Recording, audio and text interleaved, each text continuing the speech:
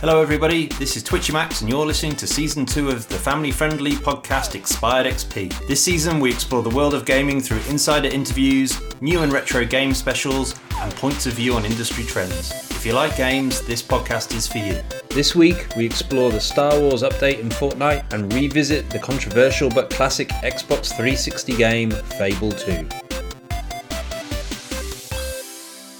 Welcome everyone to yet another amazing episode of the Expired XP podcast. Yeah, I might be overselling it a little bit, but I think it's going to be amazing. We've got some really cool stuff we're talking about. Yeah, I'm excited. I am one of the two hosts, Useless Viking NZ, and with me, as always, Twitchy Max. In this amazing environment that we've got here that includes lots of animals, and I'm going to kind of apologise for that right now because they're not very well trained and they tend to kind of break in and do their own thing. And they have loud bells around their neck. They do, the cats do. Not all of the animals, but the cats do have loud bells around their necks as well. So if you hear weird noises, it's not me and Richie usually. Sometimes it is. Like us speaking. I think the reason why I'm so excited about this episode is you're kind of delved into a retro game that I think is probably one of my favourites, so that's cool. But also, we are just past May the 4th.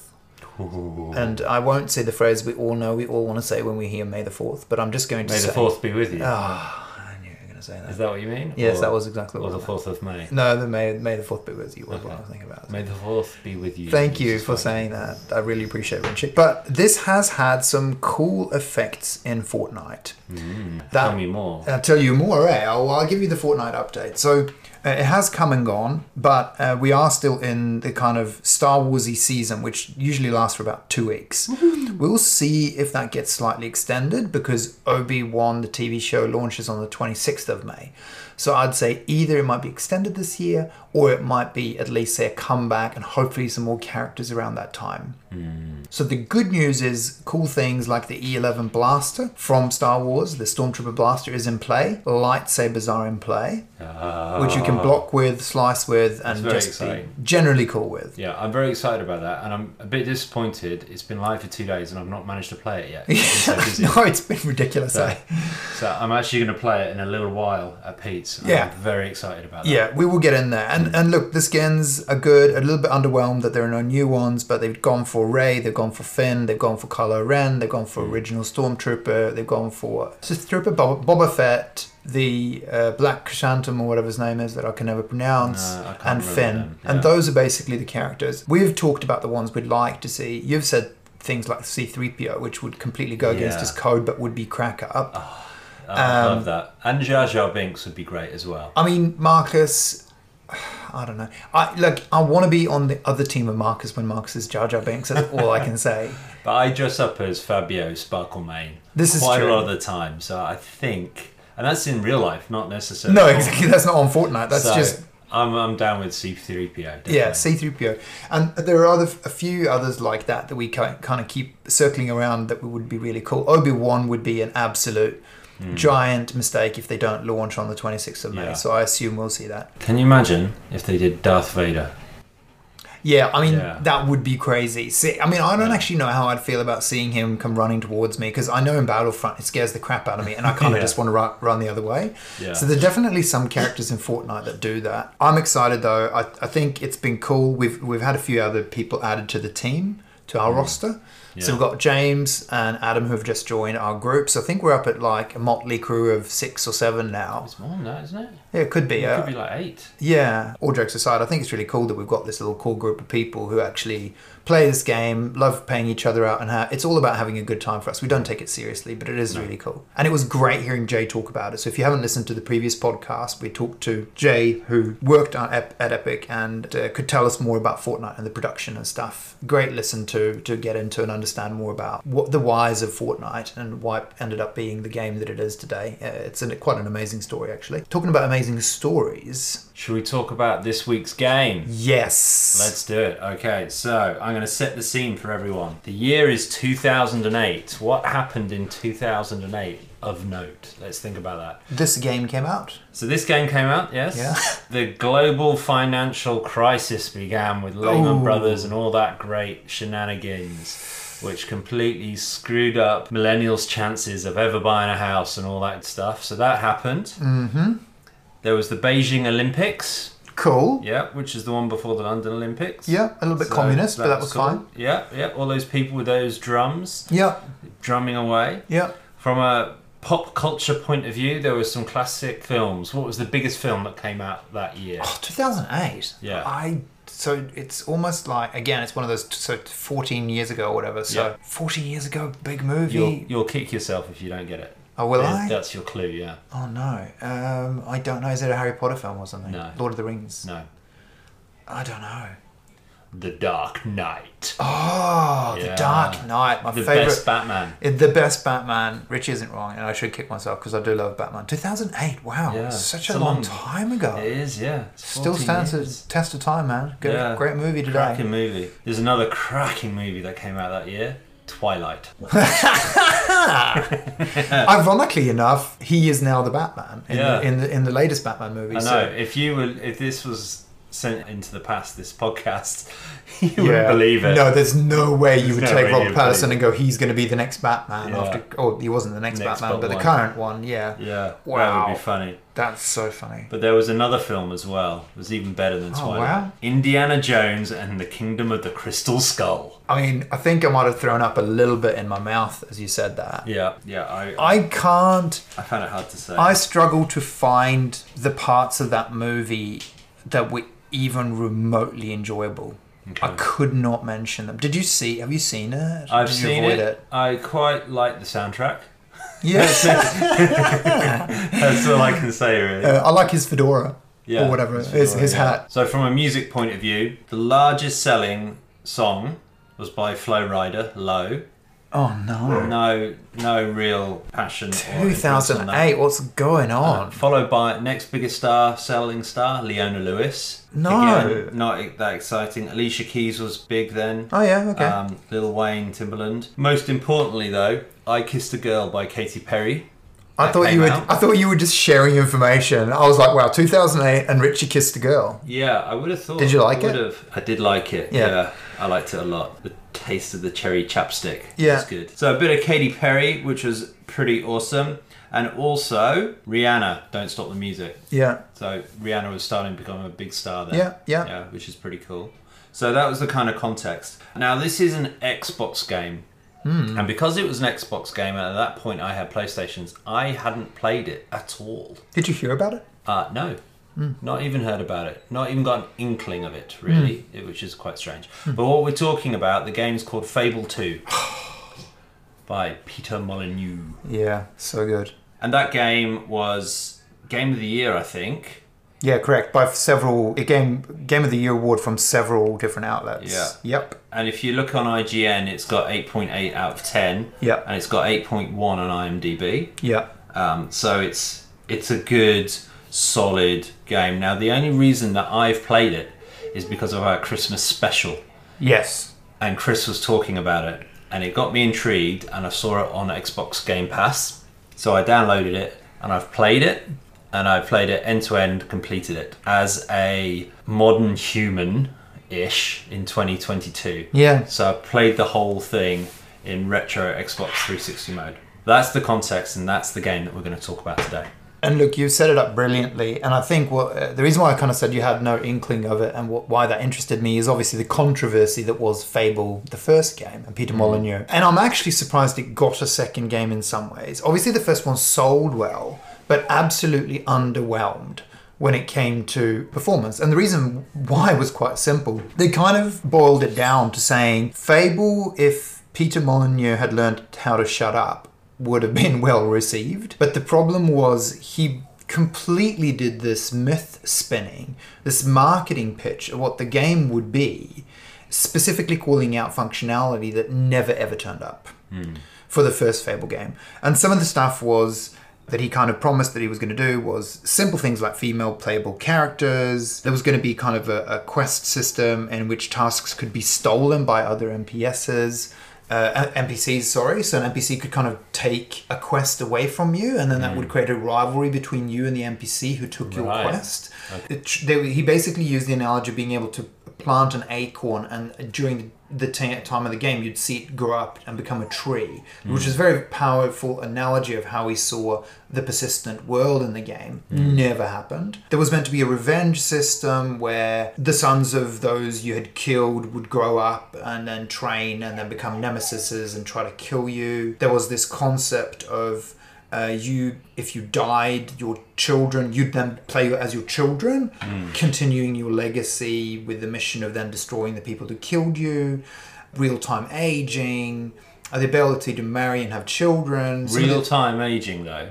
That sounds like an appallingly bad idea. Yeah, it does. It sounds terrible. Like, including death that could be due to natural causes and stuff. Like, you could literally have a heart attack in the game. I mean, and I think the biggest oversell was he literally said it's going to be the best RPG ever. Okay. And he was a great salesman, right? A great marketer. But when it came out, none of that stuff that I just read happened in Fable 1. Some of it, you will have noticed now that I've said to you, happened in Fable 2. Yeah. One thing at least. That was the premise of going into Fable 2, which is why it's so impressive to me that Fable 2 did what it did and that it even got there. Yeah. But I mean, I'm extremely keen to hear now your impressions from obviously hearing Chris talk about it, to you playing it, going through it, how it stands up. It's amazing that you clearly got through it all the way to the end. So very keen to hear about your journey in the Fable world. Sticky. It was quite sticky. Now, I didn't know any of this backstory, and I didn't know of the overselling or of the contents of the game. So I was expecting a reasonably basic game of its time in 2008. So again, it's a 3D, full-on 3D. They call it an open world, but it's not really an open world. No. You can't go absolutely everywhere. It's no Breath of the Wild. Let me put that out there. Yeah, okay. Okay. So Marcus. One of the things that really surprised me, and I only learnt it when I was in the game, is the importance of the first level. So you start the first level and it feels like the tutorial level of a game where it teaches you how to play the game, and it is. And there's some basic quests that you need to do. You're this little boy living on the streets with your sister, and you're trying to get some money together to buy a magic box. And you're given quests by the sheriff and by various other people around the place. And you go off and you do these quests, and they're really easy, and it teaches you the mechanics of the game. And before you hand in the quests, like, these gangsters come up to you and they offer you the same amount of gold for what you've been given, what you've acquired, which is a whole load of warrants for people's arrests. So you can give them to the sheriff, or you can give them to the bad guys. Now, I didn't think anything about this, and I just said, no thanks, I'm going to give it to the sheriff. So I gave it to the sheriff. Fast forward, quite a few things happen, and I'm not going to go into the details of how they happen. I don't want to spoil it for anyone who wants to hasn't played it 14 years on. Yeah. 14 years on. Well, it's on Game Pass, right? Yeah, true. There might be people playing like it right now. So you fast forward 20 years, and if you'd chosen to give the warrants to the sheriff, the world that you're in and the town that you're in is a nice, happy town, good economy, nice, friendly place. But if you'd have given it to the gangsters, history would have massively changed, and it's supposed to be a really horrible town. Now, I gave it to the good guys, so for me the town was quite good, and I only learnt that later on. I really didn't get an idea of the good quests versus the bad quests and how that impacted you until I'd done a couple of bad quests by accident and had some really tough choices I had to make, and realised that things were going to go badly, and I needed to start thinking about practically what I wanted to do from a quest point of view, because in all the other games I've played, I was a completionist. I wanted to do all the quests. Yeah. Well, it's not a good idea to do that in Fable because it changes the outcomes. Yeah.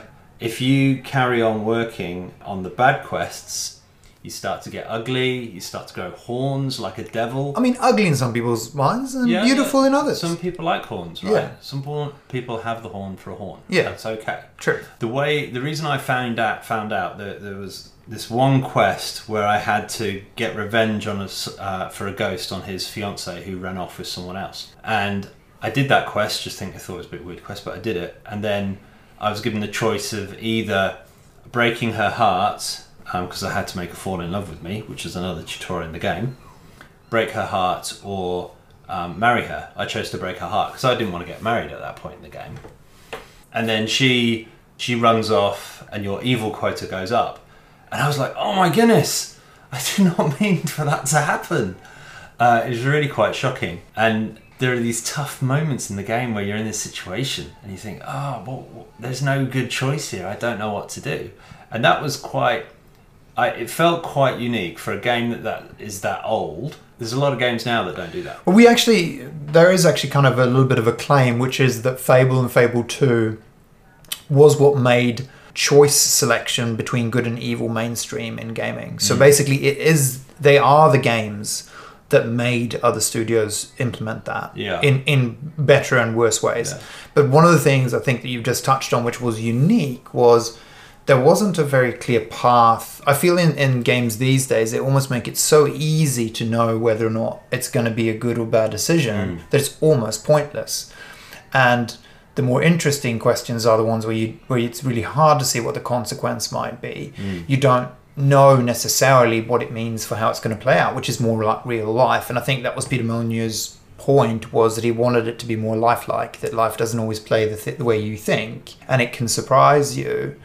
I'm not saying that there aren't very obvious bad quests and obvious good quests in Fable 2, because there are, but I think there was more of a nuance. And to your point, even that early one where it's like you have no idea the impact that's going to have. And it's the same with these kind of trading outposts, I think, that they're around the place. You can go in and slaughter them, and if you do, they don't exist, but if you do, they become like burgeoning towns and or little like centers. So there are these things you can do. And there's if you fast forward to Ghost of Tsushima, you've got the Ghost and the Samurai Path. And you've got the towns that you recover from the Mongols and the Japanese people move back in.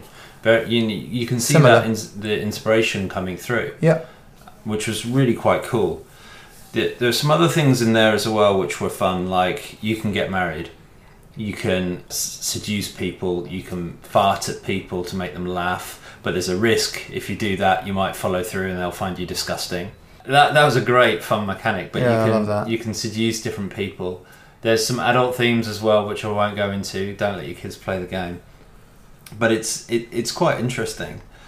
You can also buy houses, so most of the buildings in the game you can buy, and you can decide to evict the people who live there and put in a high rent. You can buy all the food stalls in a town and set the food prices really high, and that turns your evil meter more evil, but gives you more money, which is quite interesting.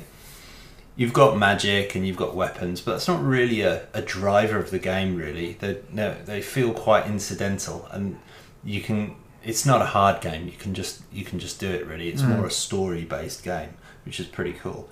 Some of the other great things is the voice acting. So it's got some really great actors in it. So it's got Stephen Fry, Zoe Wanamaker, she's got a big role in it.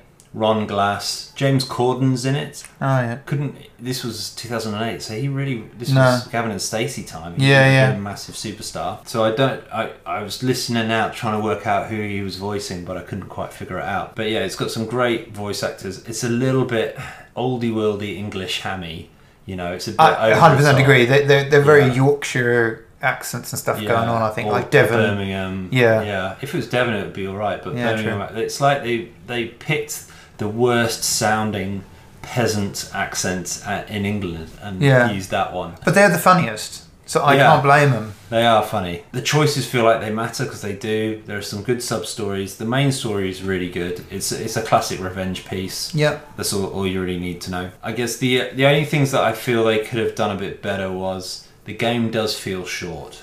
I completed it in a week, and it wasn't a week that I had off. I was working. I think it took me about 8 hours, something like that, in the evenings and at the weekends. And when you're running around, the graphics are a bit blurry, which was a strange choice, I think, to make everything blurry when you're running around. But it is a beautiful game. It, by no means is it the standard of the last generation, never mind this current generation, because it was the one before. But the graphics have aged pretty well, and the cartoon graphics are pretty good. Well, they must have, because you're an aficionado when it comes to, you're like I've used that word before and I think I've used it incorrectly, but you are somebody who really likes your graphics to I like be beauty. Beautiful. And so you playing through a game that was actually delivered on the Xbox 360 is quite impressive. It was always criticised for being short, by the way, so that's not just you feeling that. It was a criticism at the time that it felt like there could have been another 5-6 hours easily.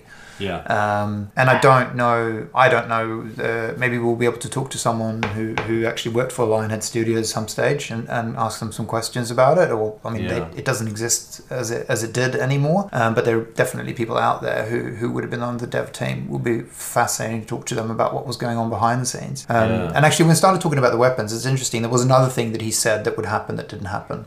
And that is that your weapon, if you used it, as you used it and it grew in strength, would become like famous. And the people would know that weapon was like, oh my god, he's got the, I don't know, dragon breath sword or whatever, and that kind of became a legend along with you for the first game. And that was also something that didn't get delivered upon, and that it would physically change in appearance alongside you as well. So it was like, he made it sound like your weapon was going to be very unique to just your gameplay and you. Right. And that nobody else who played Fable would have the same kind of weapon that you did. Which is nonsense. Yeah, so it was a lot of that kind of stuff. I mean, what's also fascinating, and I don't know if you know this, but there is a new Fable game coming out. Is there? Yes. Because I've downloaded and I've played Fable 3 a little bit. I downloaded Fable 1 and I couldn't get past the tutorial because the voices of the kids are so annoying. So I just parked that and went straight to Fable 3.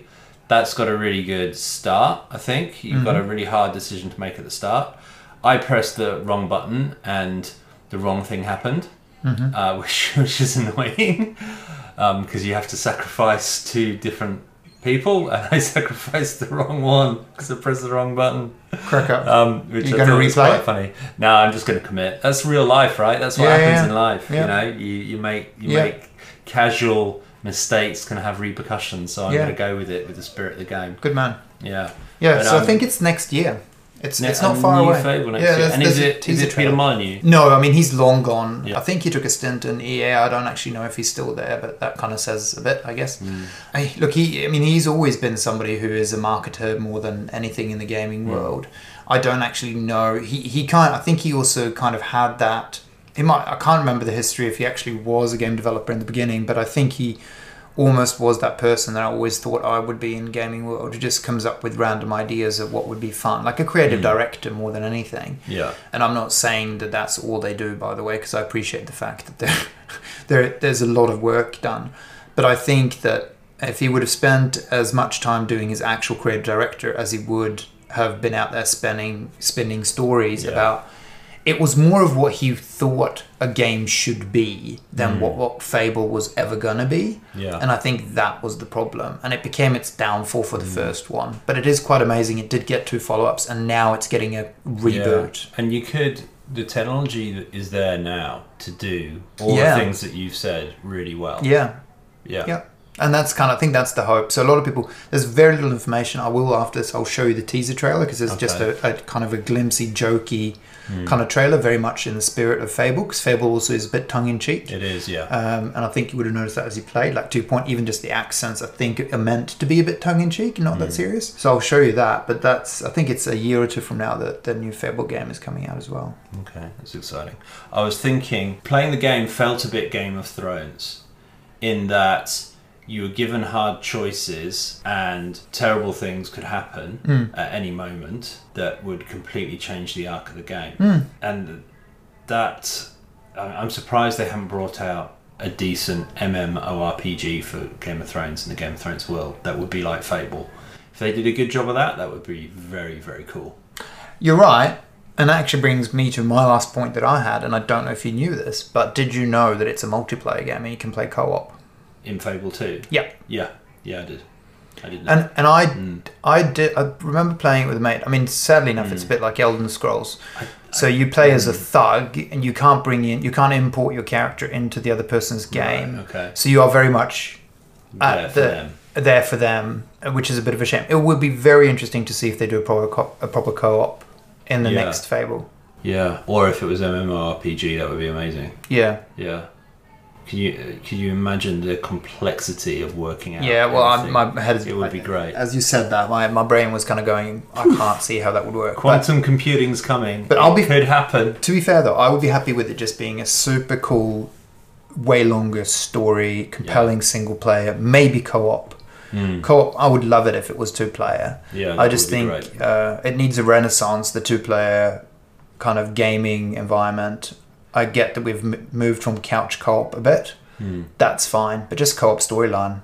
Let's go for it. Yeah, definitely. So how many Twitchy trophies out of 10? Oh, out of 10, I think I would give it 7. That's a decent score. Yeah, I wouldn't...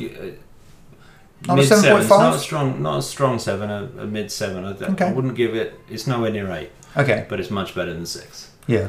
Hence... The 7? The 7. I mean, thank you for explaining to us how ratings work. Yeah. That was very valuable to me, and I'm sure all the listeners as well. Yeah, I'm sure. Well, I have to explain these things to you. You're pretty useless. Absolutely. Am I ever? So, Fortnite update. Star Wars is happening. We've got a great team of people. Fable 2 run through. Didn't know it was the same year as The Dark Knight and Twilight, which couldn't be more of a contrast. Yeah, it's great, isn't it? Yeah. It's got a super... Is it a stable 7 rating, you feel? You feel like you're... Is it a 6.5? It is a stable 7. Okay, stable 7. It's a 7. I would probably say Fable 2, because I also replayed it, but it was about a year or two ago. I think that you're right. I think it's a 7 for me as well, partly because of the length of it and just a few mechanics and stuff that aren't 100%. But you can just see what it was trying to do as well, and I wish it could. Figure it. You can forgive it. You can forgive it. I'll be very keen to hear how you feel about Fable 3 once you've played it as well. But yeah, I guess that's us. I mean, we've got some cool episodes coming up. We've got a stack of people that we've still got to talk to in the game industry, which is really exciting to me. We won't tease too much about that, but I think keep on listening and you're in for some really good treats over the coming weeks. Yeah. Next episode, we're talking Star Wars. Yes. The history of Star Wars games. Yes. I remember playing the Trench Run on my Commodore 64. Same. In lines. Same. Yeah, no. Vector graphics. Yeah, vector graphics. Absolutely fantastic. So that was the beginning of Star Wars games for me, and then we're going to go all the way through the classics to the latest game, which was the Star Wars... Fallen Order. Fallen Jedi? Order Jedi Fallen. Fallen Order Jedi Fallen. I can't even remember because it was that rubbish. I found it that rubbish. It's really funny. This is going to be so it could be a slightly controversial one. This one, because as much as everybody else seems to absolutely love that game, I fundamentally hated it. So let's have that conversation. Yeah. All right. Next time. Fantastic. Thanks for listening, everyone. We'll see you soon. Thanks for listening today. If you enjoyed this episode, please leave us a review on your podcast platform. Our next episode is going to be an exploration of the light and dark side of Star Wars games, from Commodore 64 Death Star trenches to the Battlefront series. See you next time. Hello everyone, I've just left Pete's. We've just recorded our Fable 2 episode, and we had a few games of Fortnite with the squad straight after. I just wanted to make this note about the lightsabers. The lightsabers are just great. Melee is amazing. It's just good fun. You feel like a Jedi. It's got all the classic moves. You can have Kylo Ren's, you can have Luke Skywalker's, you can have Obi-Wan's, Mace Windu's. It's absolutely fantastic fun. And you can actually eliminate people quite quickly with them. And they'll only take about 3/4 of your shield off you. So they're just an amazingly OP weapon. And you can block as well, so you can block shots, which is great. So we just had a few Vic Royales, lots of limbs with lightsabers. Great evening. So yeah, I just wanted to say that. See you soon, everyone.